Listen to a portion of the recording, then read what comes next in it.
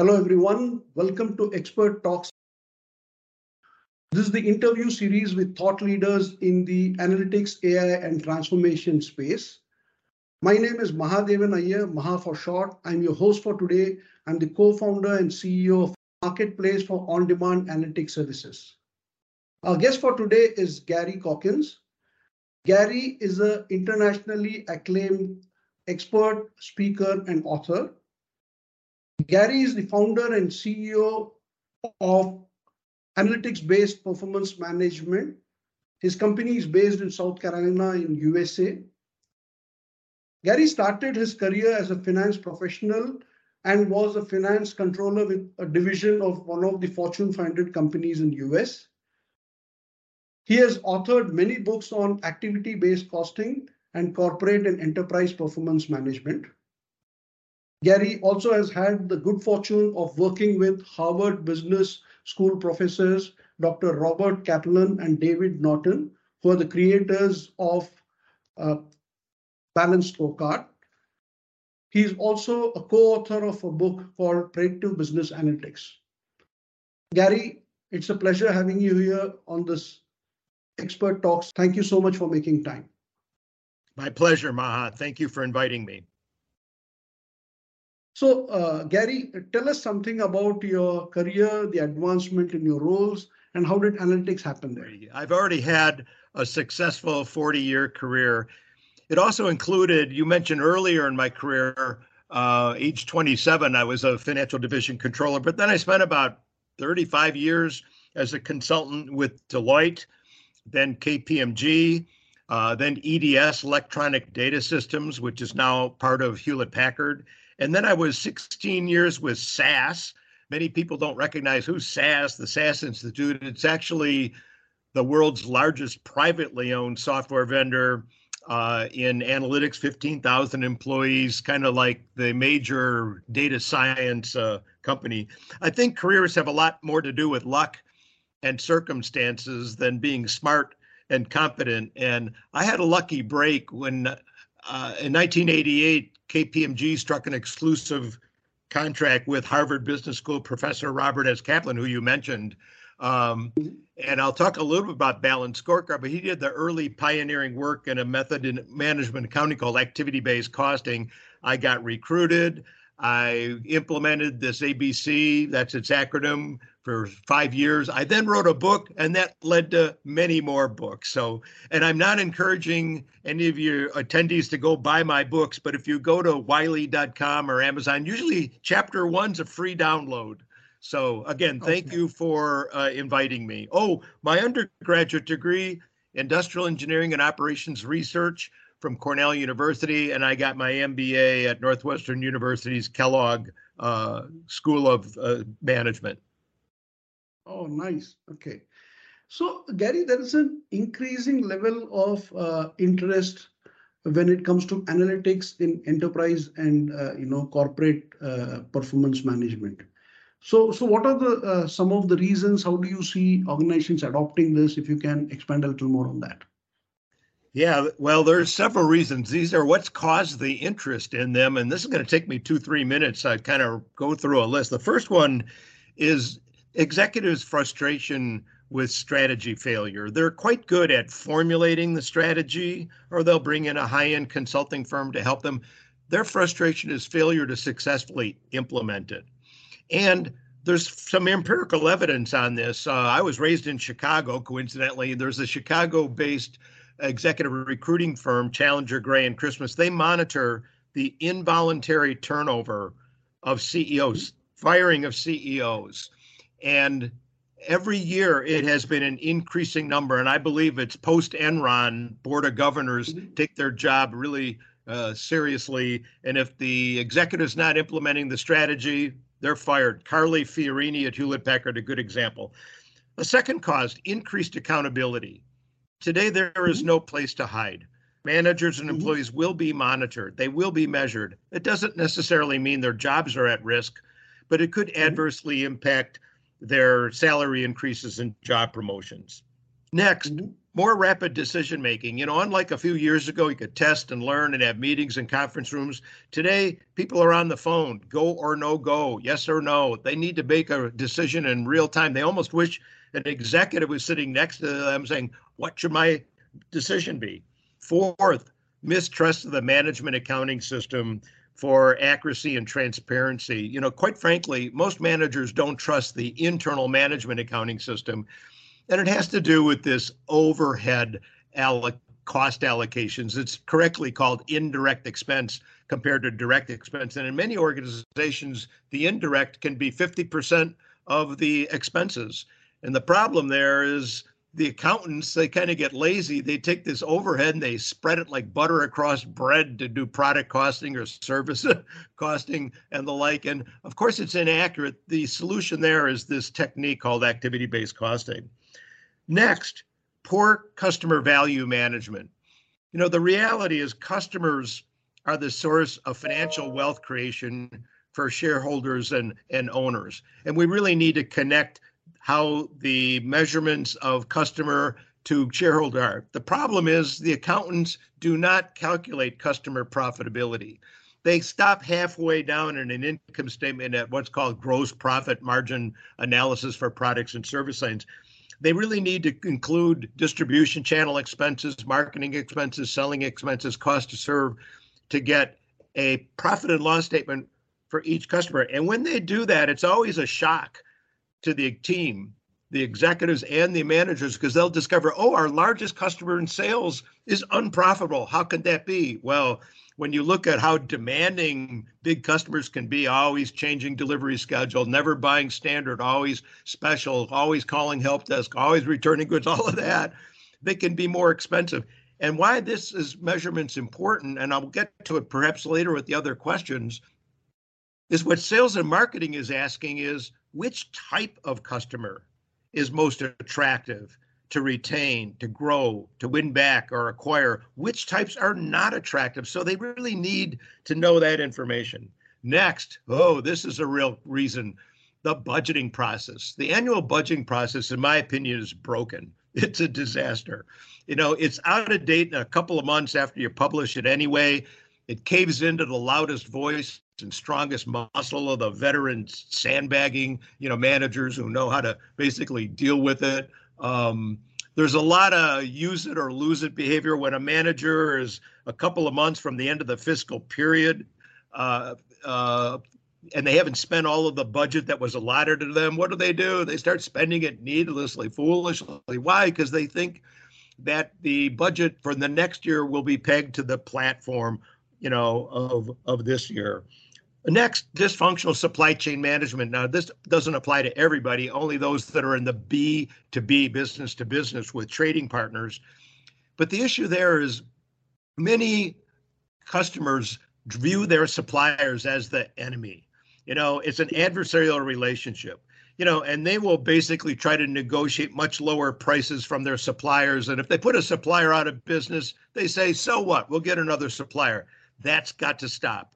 It needs to be a marriage because supply chains are competing against other supply chains for share of wallet and purse. So they have to really collaborate together to find mutually beneficial projects and initiatives that can save all of their money. And finally, unfulfilled return on investment promises from large IT systems like enterprise resource planning.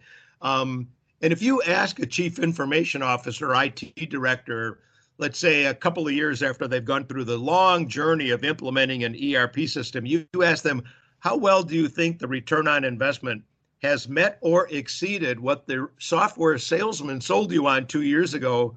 A lot of them will go, I'm not sure. We put in a lot of time and effort. I don't know if we got the payback. Well, the message there is there's a difference between data and information. The ERP systems will produce a lot of transactional data from invoicing systems, purchasing systems.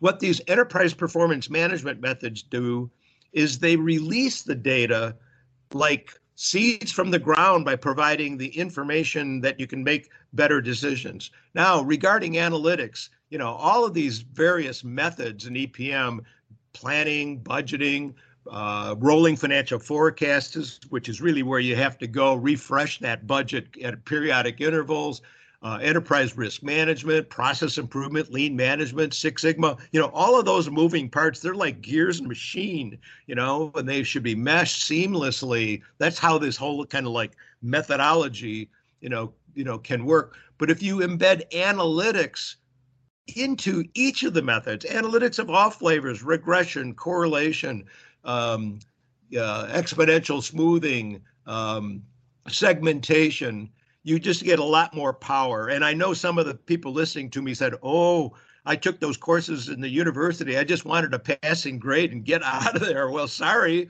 data science is here and it's a competitive advantage. So that was a long answer to what's caused interest in enterprise performance management and analytics. Great. Thanks, Gary. That was very elaborate. Now, you spoke of customer value management, and I read one of your articles where you spoke about why customer lifetime value is more important just looking at historical customer profitability, and it is important not just for companies but for shareholders as well. So can you talk a little more about that? Yeah. Now, customer lifetime value only applies in the business to consumer space. So people who are working for a retail company and their end customer is a consumer. It doesn't apply to business. That you can just do the profitability, activity-based costing, and so forth.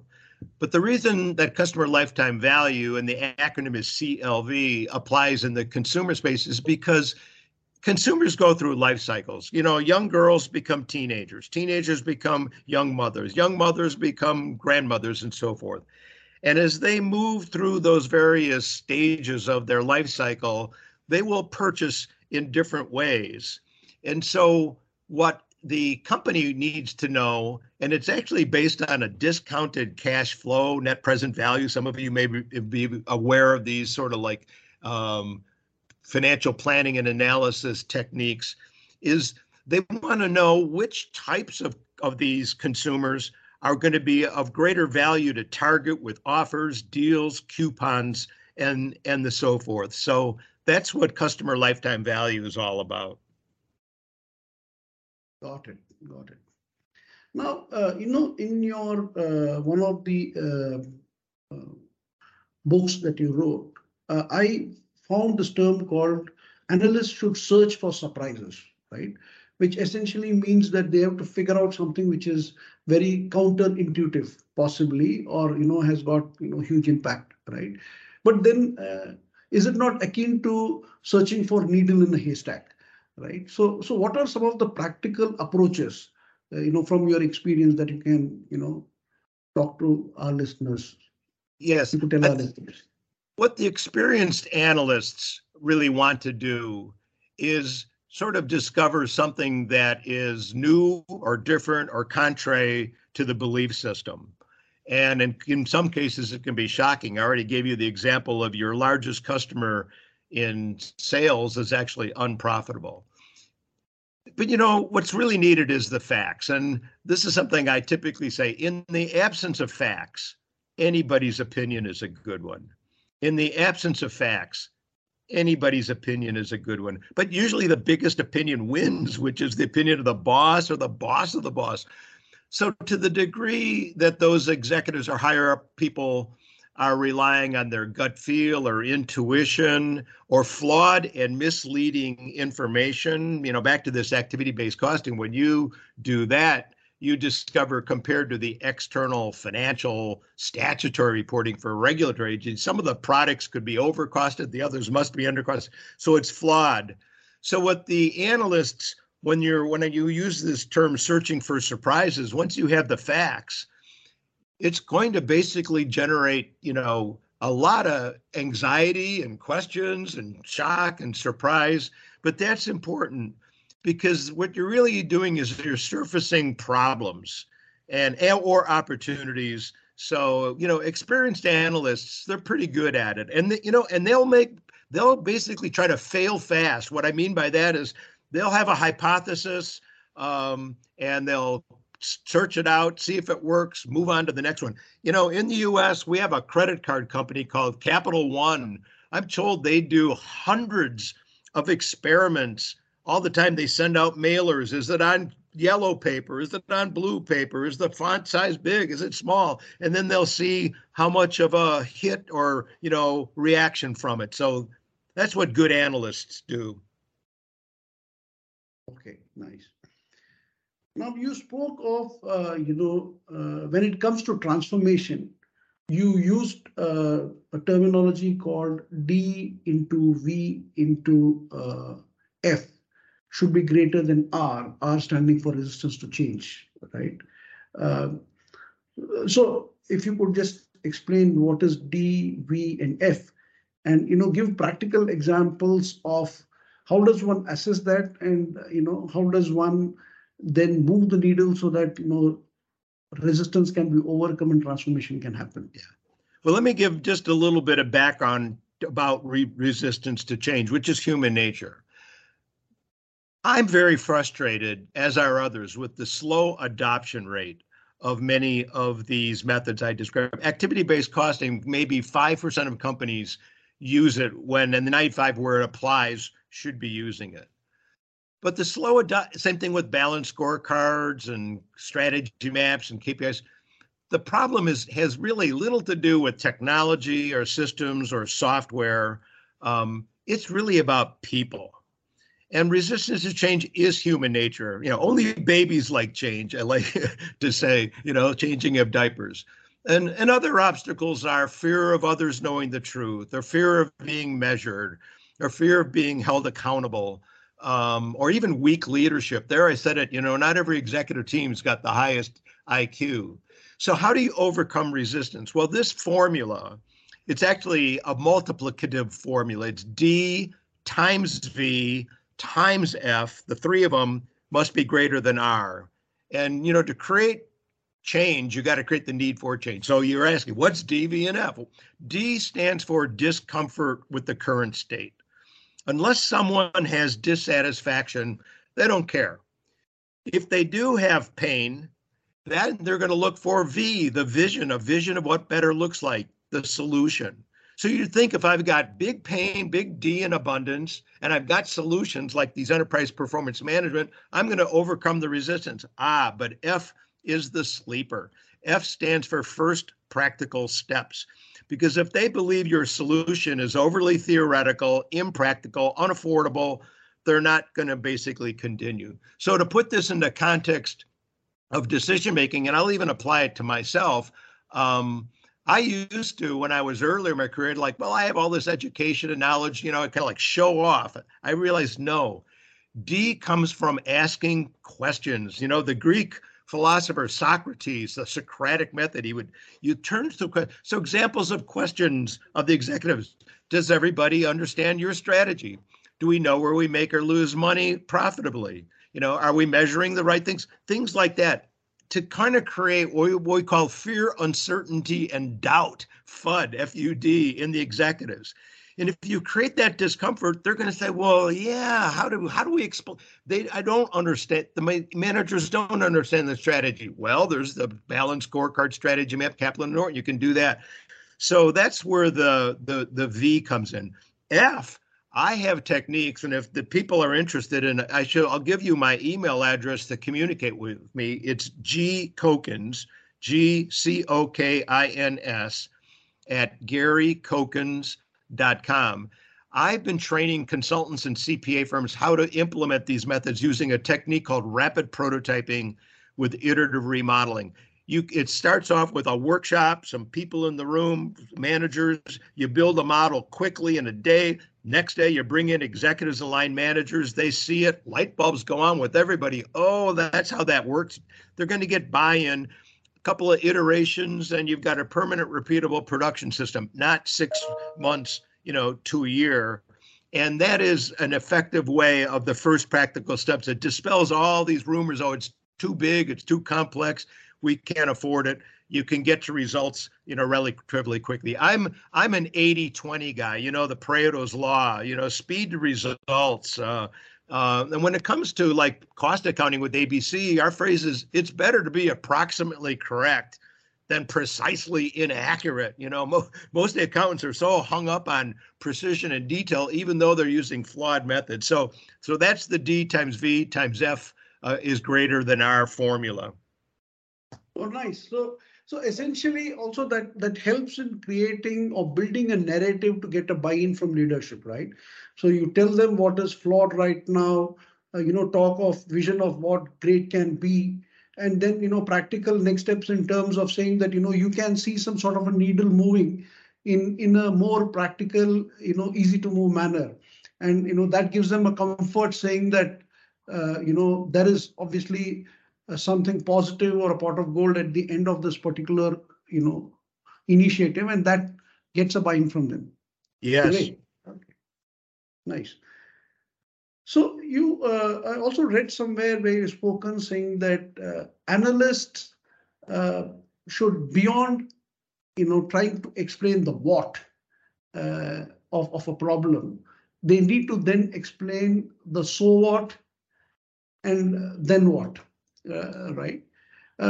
Yeah, so we use different terms for the way we explain this, but I just thought this what, so what, and then what was very easy to remember and connect to. So, with some practical examples, if you could just explain to us a what, a so what, and then what in any practical problem that you have solved. Well, examples of answering what is really many of the different methods, cost accounting, measuring, analytics, regression, correlation. So you can see things. It's all of a sudden like, oh, now I understand what happened. Okay. But that's through the rear view mirror. It's what happened last week, last month, last quarter, last year, and, and so forth. When you use these EPM, enterprise performance management methods and analytics, there's so much visibility. There's so much stuff is seen. I mean, it's like a flood of information, but that's good. But at least then you have to ask the question, well, what's relevant in all of this? So this is answers. We got the so what, I see all this, so what? Well, this, that makes sense and so forth. But arguably the then what is the more important question, because all decisions only impact the future. Now we're going through the car windshield. And when you go through the windshield, when you start doing forward-looking things, predictive, you mentioned that I co-authored a book, Predictive Business Analytics. It's in Wiley. I did it many years ago. In fact, when I co-authored it with my co-author, I thought, oh, well, that's Mount Everest. On the stages of maturity, that kind of goes from descriptive to diagnostic to predictive. That's as high as it can go. In the last couple of years, now there's a higher one, prescriptive analytics. Prescriptive is like optimization, linear programming. Remember, my undergraduate's operations research, from Cornell. But there's an angle on this predictive view. I call it in the management accounting, I call it predictive accounting. One has to really think like an engineer. In fact, I always say, even though I was a division controller, age 27, look at me, 73 now, I've been in the finance and accounting space pretty much all the way through. I like to say I'm an engineer masquerading as an accountant. Here's why. When you go to the predictive view, you have to really classify the impact on resources as sunk, fixed, step fixed, or variable. These are classifications that's really in decision analysis. And in the short term, almost all expenses are fixed. Why? Because you really can't adjust capacity quickly. You're not going to, we'll fire employees on Tuesday because there's no orders in the house. We'll hire them back on Wednesday, no, we'll hang on to them for Tuesday and incur what we call some unused capacity. But as you go out weeks, months, years, you could replace the full-time employees with contractors or temporary workers. You could lease assets that you would have bought. So this predictive view really requires a lot more engineering thinking. And it would be used in rolling financial forecasts. It'd be used in what-if scenario analysis. For example, if we increase the assumption about our projected sales volume by 5 or 10% or less 5 or 10%. What's going to be the impact? And some of these financial planning and analysis software tools can actually, do this kind of math. And then you can get a pro forma income statement and balance sheet. That has really been of high interest to board of directors with the COVID, because during COVID, they're like worried, what's the net cash flow to my company? Are they going to go bankrupt? And when you've got pro forma income statement and balance sheet, the next step is net cash flow. So that's a long answer to why the then what? What's going to be the consequence of our decision? We need the math. No, absolutely. Yeah, you spoke of COVID, which was a black swan event, and most companies were caught napping for cash, right? And then there was obviously a lot of cash flow modeling and sensitivity analysis that went in, and possibly cash was something at that point they realized, saying that shortage of cash and what it meant as consequence. Great. So can you also talk to us about some examples of automated decision making using predictive analytics?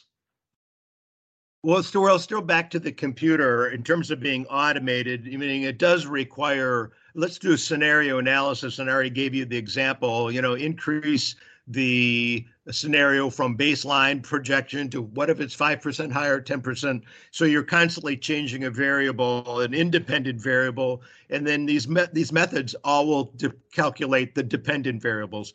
Underlying all of this is cause and effect relationships. The causality principle is so key when you're doing modeling. So I'm just going to be brief on that. I really like to get to, I think, the next question you're going to ask me. Okay. So, one is talking of the future of AI. Chat GPT-3 is happening.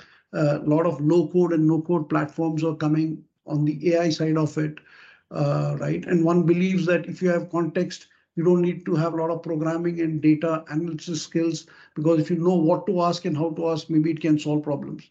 On the other side, there is a future of work which is emerging.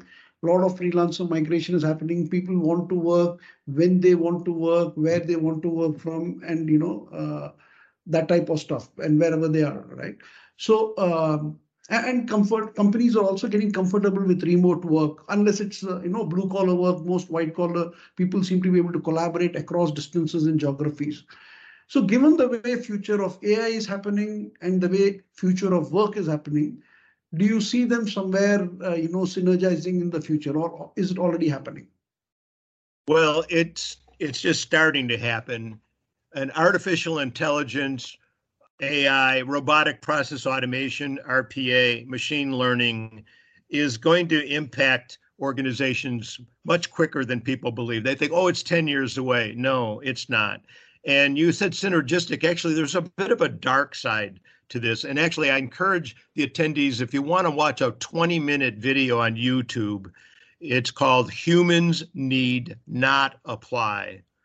I'll describe that if you want to write down. Humans need not apply. And it shows the impact of this. Like as an example, in the accounting world, a computer is going to replace clerical people who do repeated manual work, accounts payable, invoicing, payroll, gone. The audit companies, the CPA firms doing the audit, the computer is going to basically monitor all of the transactions, no sampling, 100% because it can see it. So the audit is gone. That's why I've been training CPA firms to move to advisory services, because the audit income is going to go down. They've got to then basically do consulting work, as the like. The month-end close, which is having been a financial controller, it takes 2 to 3 days to do all these journal entries. No, the computer, gone. So the impact, legal, you junior attorneys go through stacks of paper to find some, word or something. It's called discovery. That's a term. The computer will go through all of that, gone. Clinical trials, drug recognition. It's so complicated when a drug comes out. What drug will it affect? What will the interaction? AI can basically look at all of those correlations that would be impossible for a human to do in tens of years. So that's my brief answer. AI and RPA are coming and people are not prepared. What the message really is for individuals like, well, my job could be replaced by a computer, is get training, get certified, join professional societies, take extra courses, be a continuous learner. Got it. And so essentially what you're saying is, I mean, if I go back to your earlier answer, the what is somehow in terms of analysis and repetition will get done. But people who are able to get the context to say, so what, and then suggest the then what, are the people who are going to have, continuous employment stuff to do and contribute to business growth. Am I right in understanding that? You're absolutely correct. Okay. So you have worked with a lot of organizations, Gary, and you would have obviously spoken to them about the methodologies and approaches that you spoke about today. What is the one major lesson that these organizations would have learned when working with you and following the approaches? Well, one of the things that I think management teams and employees start realizing is the importance of good leadership. Now I'm talking about the executives at the top. And I'm not an expert in leadership, and I've not read, there's hundreds of books on, leadership, but this is my observation. In the past, the best leaders and best executives had the best answers. Today, I don't think that's the case. Today, I think the best leaders and best executives have the best questions. There's too much volatility. There's too much uncertainty. There's too much complexity for them to rely on their gut feel or intuition or the types of answers they had successfully earlier in their career to get them promoted to the top. They need to create a culture of investigation and discovery, which is where data science and analytics, comes into play, and tolerance for making mistakes, as long as you learn from your mistakes. So my one lesson, the other one is overcoming resistance to change. That's another important lesson.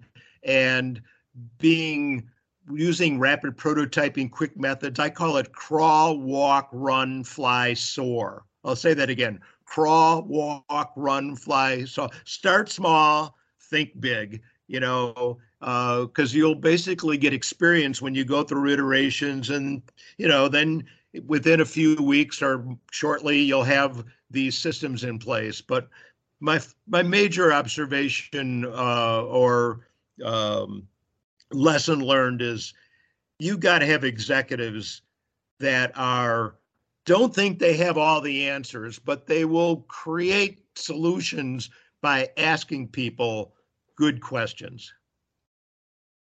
Excellent. No, very nicely articulated. Gary, thank you so much for making time. It's been a pleasure talking to you and listening to your insightful answers.